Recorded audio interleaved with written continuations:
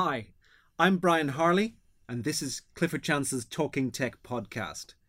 Today's topic is Artificial Intelligence, 7 Legal Questions.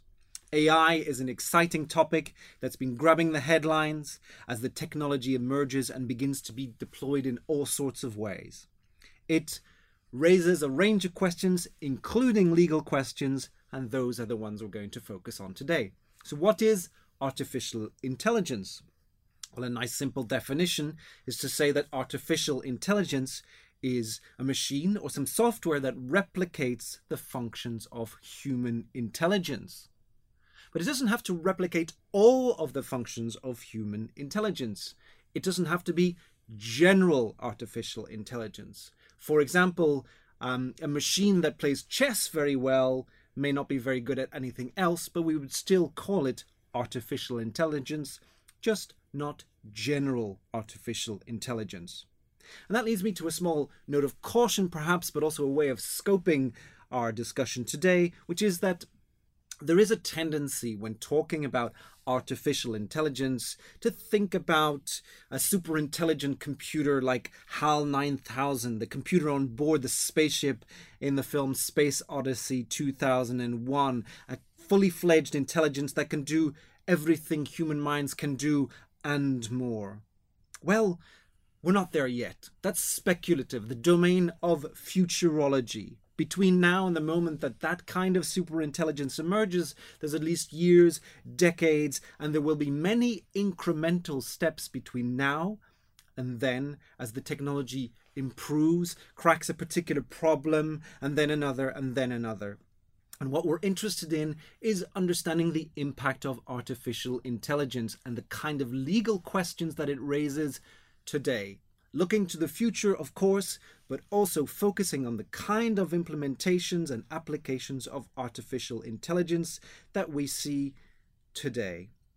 So, before I jump into the 7 legal questions, I'd like to introduce a very interesting framework to understand where AI has come from and where it's going.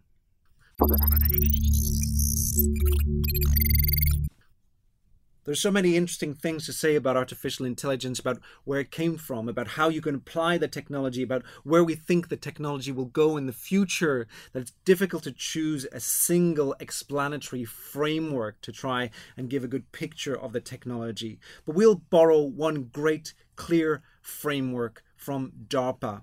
You've probably heard of DARPA, the US federal agency that was behind the original intranet and also Apple's Siri mobile phone intelligent assistant. Well, John Launchbury, who's the director of DARPA's Information Innovation Office, in a great video that we'll link to, explains the history and future of artificial intelligence in terms of 3 waves.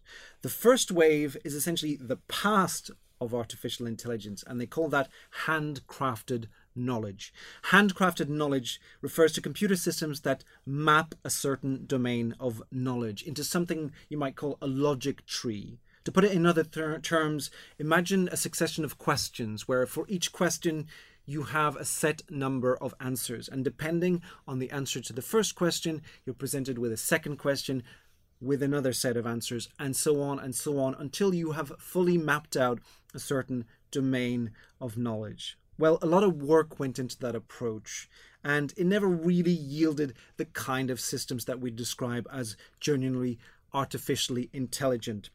It hasn't gone away. That approach has been woven into other approaches, but the idea of creating a fully artificially intelligent system just based on this approach is now part of the history of artificial intelligence. Where we're at today, the second wave is what DARPA call probabilistic learning.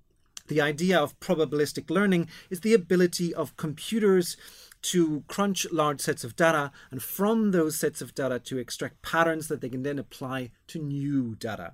So for example, when a computer system understands when you speak English into a microphone, or can recognize your face in a photograph, or can read your awful handwriting, what it's doing is leveraging these probabilistic learning technologies because it's crunched a huge number of recordings of human voices, of photographs of faces, of messy handwriting samples, it has learned how to recognize those patterns, and it applies it in order to be able to extract data from messy real-world data, the kind of data that the earlier approach of handcrafted knowledge could never really cope with. But that's not the end of the story, because DARPA see the future of artificial intelligence technology in a third wave that they call contextual adaptation. And the idea of contextual adaptation is to take this pattern recognition ability one step further, and not just to recognize raw patterns, but from those patterns to create a model, a framework that you can reapply in different contexts in order to analyze that new data in an even more powerful way. So to give an example, a probabilistic learning second wave system might be able to recognize that a picture of a cat is a picture of a cat because it's crunched a million pictures of cats before, and it recognizes statistically that this is probably a cat. A third wave system, however, would analyze the picture, break it down into its constituent elements, and applying pattern recognition, it would say, well, these look like pointy ears, and these look like feline eyes, and these are whiskers, so I'm going to conclude that this is a cat. A higher level of analysis and abstraction. That, according to DARPA, is the next step in the evolution of artificial intelligence technology. Now, this framework will feed into our discussion of the legal issues that artificial intelligence gives rise to, which we're going to turn to now. Our first legal question about artificial intelligence is about personality. Should artificially intelligent systems be given legal personality? Our instinctive answer to that question in the current state of the technology is probably not. Maybe in the future, when we have super intelligent robots that are very similar to humans in how they think and how they act, we might start considering giving them legal personality. But if what artificial intelligence means today is an algorithm in the back end of an e-commerce website that recommends a product you might be interested in based on what you've just bought, well, clearly there's no compelling case to give those any kind of recognition as legal personality. So the question really is one about where is that line between trivial technologies and something more. And that line is probably defined by the idea of autonomy. We'll come back to the question of responsibility in our next question, but in some fundamental sense, the whole debate about whether artificial intelligences should be granted legal personality or not comes from a sense that once you have a sufficient level of intelligence and decision-making power in the real world, there is an autonomy there that is analogous to human beings and how they operate in the real world. And therefore you start having to think about whether or not the law should recognize them as such. And the law has no problem fundamentally with recognizing entities other than humans as having legal personality. We're all familiar with limited liability companies, and nobody has an issue with these entities having legal responsibility and the ability to be sued and to own property. That was very controversial 150 years ago, but it's much less so today. So really the question about artificial intelligence is at what point in the development of the technology, or in which particular implementations of the technology, would those features of autonomy arise that there might be a compelling case to give it a recognition as an autonomous agent deserving of legal personality. The European Parliament's Committee on Legal Affairs, in a draft report, has given some thought to artificial intelligence and how the law might adapt to the emergence of the technology. And one of the things they suggest is setting up a register for artificially intelligent systems. Now, entering an AI into a register does not grant it legal personality per se, but it is part of a process of thinking under what conditions you have a system that exhibits the features of artificial intelligence, of autonomy and decision-making that is sufficient that it might warrant the intervention of the law to say, now this thing is an individual artificial intelligence and the law needs to track it for whatever policy reasons.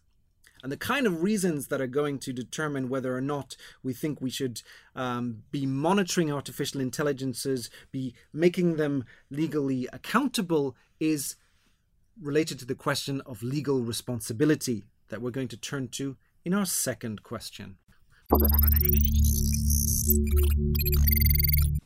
Our second legal question on artificial intelligence is about responsibility.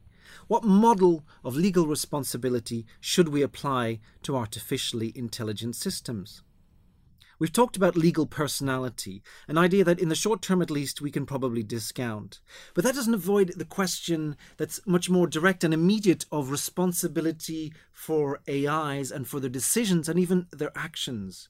The basic issue here is that artificial intelligence is all about replicating the ability of humans to interact with the world on the level of cognition, and from that cognition to make decisions, at least partly autonomously, at least to some extent without the direct scrutiny of a human being. If artificially intelligent systems are not going to be given legal personality, then who is going to be responsible for the actions of the AI? Well, there's a few different models you could think about. Maybe an AI is like a dangerous animal. If you keep a dangerous animal in your home and it escapes and causes damage to your neighbour's property, you're going to be strictly liable. But if you think about it for a minute, maybe it's not that likely that technologically progressive legislators are going to embrace strict liability for AIs as the way forward. If you were to say to the big technology companies that are investing heavily in artificial intelligence, as soon as you pass the threshold of artificial intelligence, whatever that is, you are going to be strictly liable for the actions of the AI you create. Or maybe not the big company that develops the AI, but the operator or the owner of the AI. That may have the potential significantly to suppress the development of AI and limit its commercial prospects. Maybe not. Maybe you feel that the dangers of artificial intelligence are such that we should be ensuring that innovation is conducted in such a tightly controlled liability framework that the innovators will be very careful that their AIs don't go out of control. But it doesn't necessarily have to be strict liability. There are other models, such as traditional negligence. But one of the issues with a traditional general negligence approach is the issue of foreseeability. By definition, artificial intelligence involves the intervention of something like an autonomous agent. Is it reasonably foreseeable to me as the owner or the operator of an artificially intelligent system that that system is going to do a particular thing or produce a particular outcome? If it isn't, then the autonomous decision-making of the AI could be such that I can't reasonably have predicted that it would choose that course of action rather than another. And maybe that breaks the chain of causality and also releases me of my legal accountability. Another model, finally, mentioned by the European Parliament Committee on Legal Affairs in the report we've already mentioned, which goes hand in hand with their idea of a register for AIs, is to require AIs not only to be registered, but also for the owners to take out compulsory insurance. Just like cars, we take out insurance for AIs because they're potentially dangerous. They're great. They have a huge amount of social utility, potentially. But because that utility comes with some real dangers, the law would require compulsory insurance to ensure that if somebody suffers a loss as a result of our use of that AI, well, that person will be adequately compensated. Maybe that's regulatory overkill, but who knows where the technology may take us? Consider, for example, AI systems that carry weapons and can, under certain circumstances, use force. Surely there the arguments in favour of some kind of register and stringent liability regime may sound suddenly more compelling. Our third question on artificial intelligence is about compliance.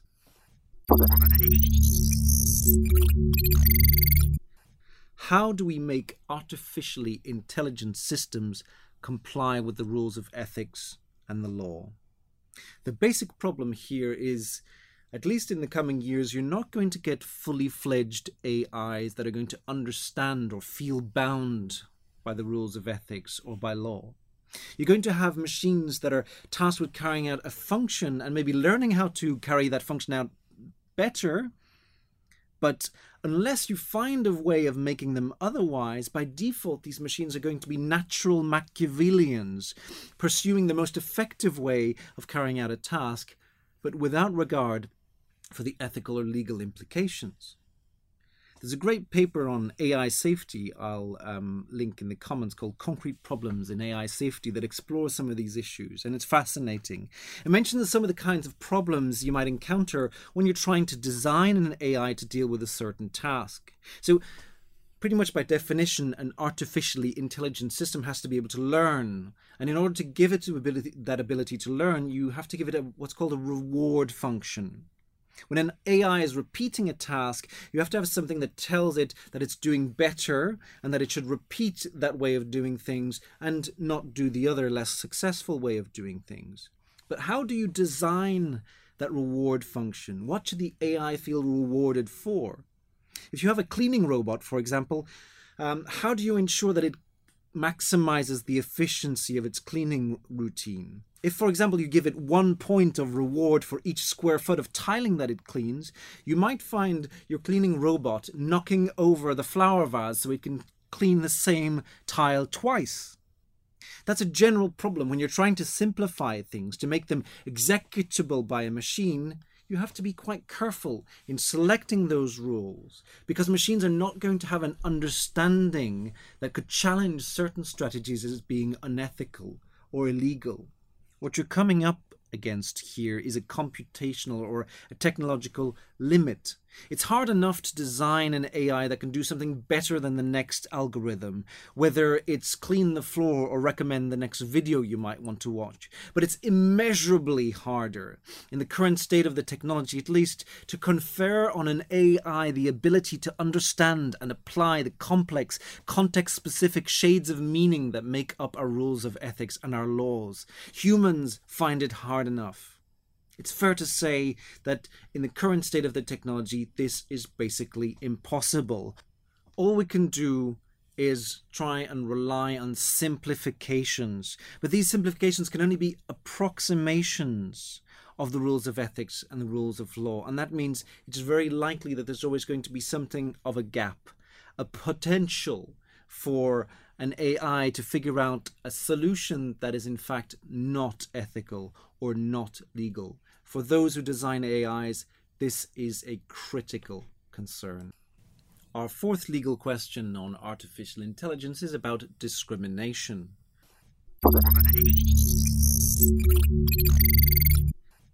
How are we going to teach artificially intelligent systems not to discriminate? And by discrimination here, I mean discrimination that is unethical or illegal. It's a very live issue. You may have followed in the news stories about algorithms and the kind of issues the various types of algorithms can cause when they're built into business models or in the ways that public bodies carry out their functions. The same considerations that affect algorithms apply to an even greater extent to AI technologies. Let's pause to define terms here. An algorithm is a set of rules whereby an automated process or a computer carries out a certain task broken down into very clear steps.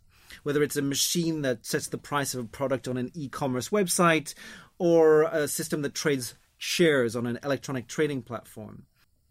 Let's pause here to define terms a little bit. An algorithm is a set of rules whereby an automated process or a computer carries out a certain task broken down into very clear steps.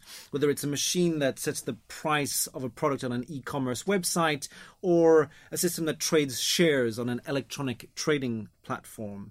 In a way, you could see an algorithm as the little brother of AI. An algorithm is just a simple set of steps. An artificially intelligent system is a much more complex system that may itself be a very complex algorithm or set of algorithms that has the ability to learn from data sets and to reapply knowledge to improve itself. And once you add that ability to learn, the potential for unpredictable patterns of behavior is very significantly increased. At this point, I'd like to make a recommendation of a book I found very enlightening, despite its title being a rather bad pun. It's called Weapons of Math Destruction by Cathy O'Neill. I recommend it because it manages to deal with quite a technical subject matter while not at all being a technical book, and is very much accessible to a general readership. Now, Cathy O'Neill embarks on a scathing critique of how algorithms can be deployed in ways that are quite harmful and pernicious. All the algorithms that crunch data on people and try to determine things like eligibility for loans and insurance premiums have the potential for great misapplication. They take in real-world data. They recognize real-world patterns and feed those patterns into their decision-making models. But one of the problems is that real-world factual situations often reflect the real-world inequalities that exist. So what do I mean by that? For example, in the US and many other places, your zip or postal code can be a proxy for all sorts of things. Maybe your social economic background or your ethnic or racial origin. And as a result of those real-world inequalities, your zip code may correlate with things like your statistical likelihood of defaulting on a loan or the incidence of car accidents. And if an AI system takes that as its input, it may well produce a decision-making model that replicates those real-world inequalities and is effectively discriminatory. As they say in IT, garbage in, garbage out. Unequal realities in, discriminatory decisions out. Our fifth legal question on artificial intelligence is about transparency.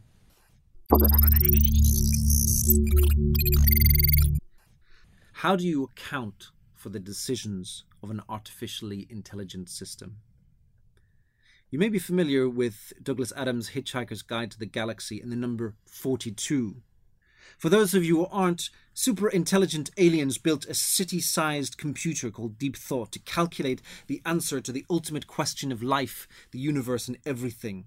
And the answer turned out to be 42. These aliens had no idea what that actually meant, so they decided to build another planet-sized computer to figure out what the question was in the first place. And that story encapsulates, on a slightly different scale, a very real concern around AI. How do you explain how an AI got to a certain decision, how it reached a certain conclusion? And to look into this issue, let's go back to the model of the three waves that we mentioned previously.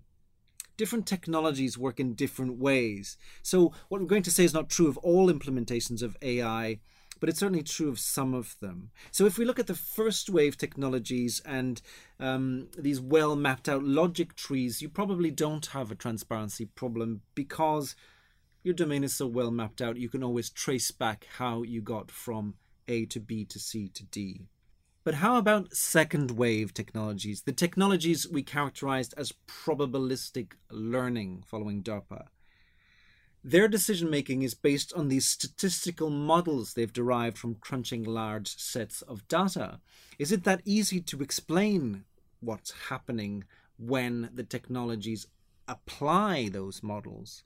There's a particular very interesting technology that shows this problem at its most acute, and that's neural networks. Neural networks are based on emulating the structure of human and animal brains, replicating human brain cells and their connections. Now, the knowledge that these systems derive from the data sets that they crunch is embedded in all of those interconnections. Just like your brain, if I were to open up your head, I'm not going to find a clearly spelled out reasoning explaining how you reached your decision. And neural networks are very similar to that. So the legal problem here is, what happens if a regulator comes knocking at your door and asks you to account for a decision that you have made using an artificially intelligent system? For example, if you're using this AI system to decide who should be eligible for a loan, it might be difficult if you're using that type of intransparent second wave technology. You might find it quite difficult to explain to the regulator exactly what's happening under the hood. An interesting possibility here is that third wave systems might hold the key to solving this problem. We mentioned previously that third wave systems are systems that can extract patterns, but also derive from those patterns a more abstract model that they can then reapply in different contexts. For example, by explaining that it thinks a certain picture represents a cat, not just because it looks like a million other cat pictures it's seen, but because it can break it down into its elements and show that those match up with the elements of what constitutes a cat. Well, those kind of systems might well be able, just like humans can, to explain how they came to a certain conclusion, to show what it is that was going on in their minds when they made that decision. And that could be a solution to the problem of transparency. Our sixth legal question on artificial intelligence is about ownership. Can artificial intelligences be owned? Can they own? And indeed, can they steal? In fact, we're going to consider a few related questions that all have to do with intellectual property. For other types of ownership, we've already observed that artificial intelligences are not legal persons. They therefore can't own. But let's consider, in order to explore some interesting issues around this, a story that appeared a few months ago in Wired called How to Steal an AI. And that article tells a story of how a team of researchers put together one artificial intelligence that interacted with other artificial intelligences by firing queries at the second artificial intelligence. And from a large volume of queries, the first artificial intelligence was able to reconstruct the functionality, the model of the second artificial intelligence, and thereby basically create a copy of the second AI. So the legal question here is, in essentially reconstructing the second AI, did the first AI steal anything? Was it a theft? Was it a breach of copyright? Well, on the basis of current IP principles, the answer is probably not. An artificial intelligence, like any other kind of computer program, is primarily likely to be protected by copyright, although in the US and some other jurisdictions it may also be copied by patent. But as a matter of copyright, at least, what the first AI did was not to copy any code of the second AI. In fact, it had no access to the code, not even the object code. So this is not a reverse engineering. Reverse engineering means when you take the object code and you reconstruct the source code from that object code. This didn't happen here. What the first AI did was really reconstruct the functionality of the second AI. And that is not a breach of copyright because the functionality of that second AI is not protected by copyright. Could it be a breach of patent? Yes, maybe. But the patentability of artificial intelligence inventions is a complex question, and as a rule will probably not be the default form of protection for ownership of artificial intelligences. Another intellectual property question that's very interesting is whether or not when an AI creates a work itself, it can own the resulting intellectual property. The simple answer again is, of course, the AI itself cannot own it. It's not a legal person. But under general principles of English copyright, at least when a computer-generated work is created, then the person that makes the arrangements for that creation is by default the owner. The question that's interesting here is that the artificial intelligence may be acting quite autonomously. By definition, as we've seen, an artificial intelligence is a system that has some potential to reach its own conclusions, to make its own decisions, and therefore at some point maybe the artificial intelligence behaves in such a way that its creator, that its controller could not reasonably have been said to anticipate, to have coded it, to have designed it for that purpose.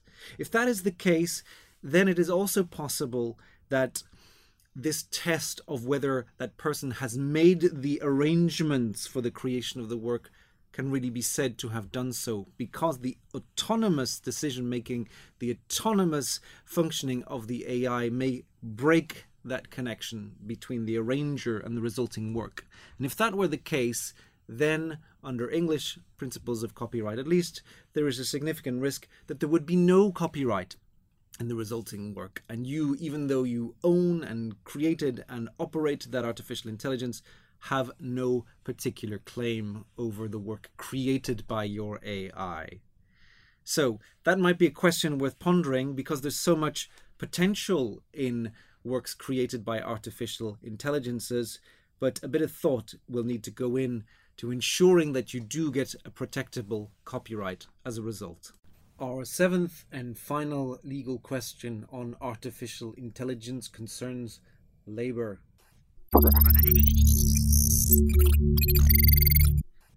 What will the impact of artificial intelligence be on labour? This is the real headline issue. There's so many stories in the papers of how we're all doomed to become professionally obsolete because AIs are going to take over our jobs. Now, of course, technology has been replacing jobs since at least the age when mechanical looms started replacing the jobs of the Luddites. But AI does represent the breaking of a ceiling that had previously limited the impact of that trend to the more mechanical jobs. But once machines become capable of cognition and genuine autonomous decision-making, their ability to take over is no longer limited to the purely mechanical functions, but can begin to impinge on what was traditionally the preserve of white-collar workers.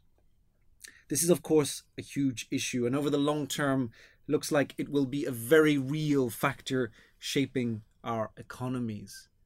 But consistently with the overall theme of this podcast, I do want to think about the impact of artificial intelligence on labour and employment now, or at least in the relatively short term, not focusing on that point in the future when it may become very easy to replace a lawyer or an artist or indeed a politician with an artificial intelligence system, but rather look at the kind of technologies, the kind of tools that are already available now or are in the process of emerging, and how the use of those tools is shaping employment and labour now and will shape it in the few years to come. A good place for me to start as a lawyer is the legal industry. The legal industry might have been seen once upon a time as an industry that was relatively impervious to automation. Clearly, that hasn't been true over the last few years, where the more commoditized and standardized parts of the profession, particularly the generation of template or standardized documents, has been increasingly automated and computerized. But the technologies now available to lawyers are going well beyond that. You see, for example, the emergence of tools that can analyze large sets of documents and interpret their contents and find certain types of clauses and organize the documents in a way that makes them easy to identify. And tools also that can generate documents not just from very basic templates, but with a more sophisticated understanding of how the different parts of the documents interrelate. What impact does that have on the legal industry? It doesn't make lawyers obsolete. We have certainly not reached a point in time where all clients will be comfortable with delegating their legal work to machines of relatively limited sophistication. You still need a lawyer in control, but a lawyer who is willing and able to use these technologies, fully understanding both their potential and their limitations, will be able to deliver legal services much more productively, much more efficiently. And it's those gains in productivity and efficiency that are going to be the real drivers here. Technology has been driving competition between lawyers and in many other industries for a long time now, but AI represents a potential leap. Those businesses that embrace these tools will gain an edge over their competitors. So for us, the story of the impact of artificial intelligence, in the short term at least, is more one of a technological arms race than one of replacement. Of course, the use of these tools will change how we work and what we spend our days doing, and they will change hiring practices. But it's not a story of machines simply taking over jobs. It's more a story of a new and revolutionary technology completely changing how labor is deployed. We hope you found this podcast on 7 legal questions on artificial intelligence interesting. If you have any questions or comments, please do email us at talkingtech@cliffordchance.com. Thank you.